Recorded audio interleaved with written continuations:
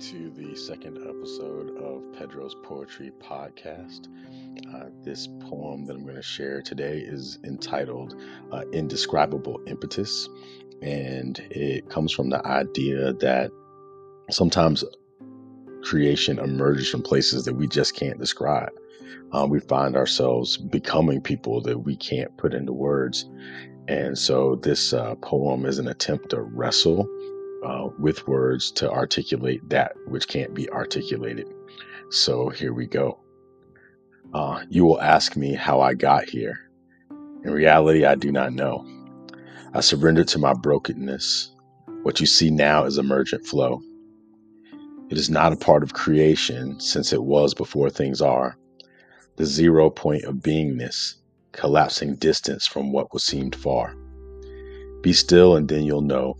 Has nothing to do with stopping, just as rising from the fall is not a consequence of dropping. It is more likely finally arriving to the place I never left, by getting to the other side through borrowing another's death.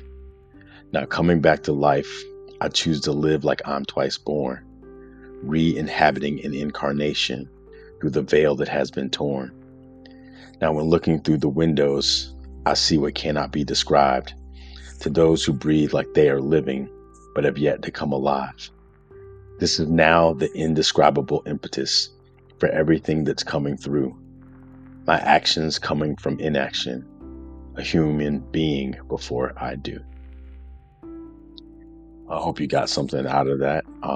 As I continue to try to figure out my own personal evolution, I've spent a lot of time being intimate with the unknown, being curious and being in wonder. And so this is another one of those expressions.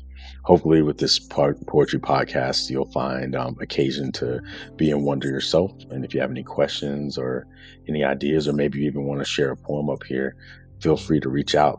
This is the beginning of something, I know not what, and I just welcome fellow travelers on the journey.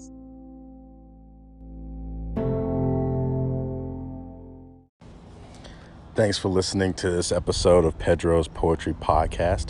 Please like or subscribe and share with others. Thanks.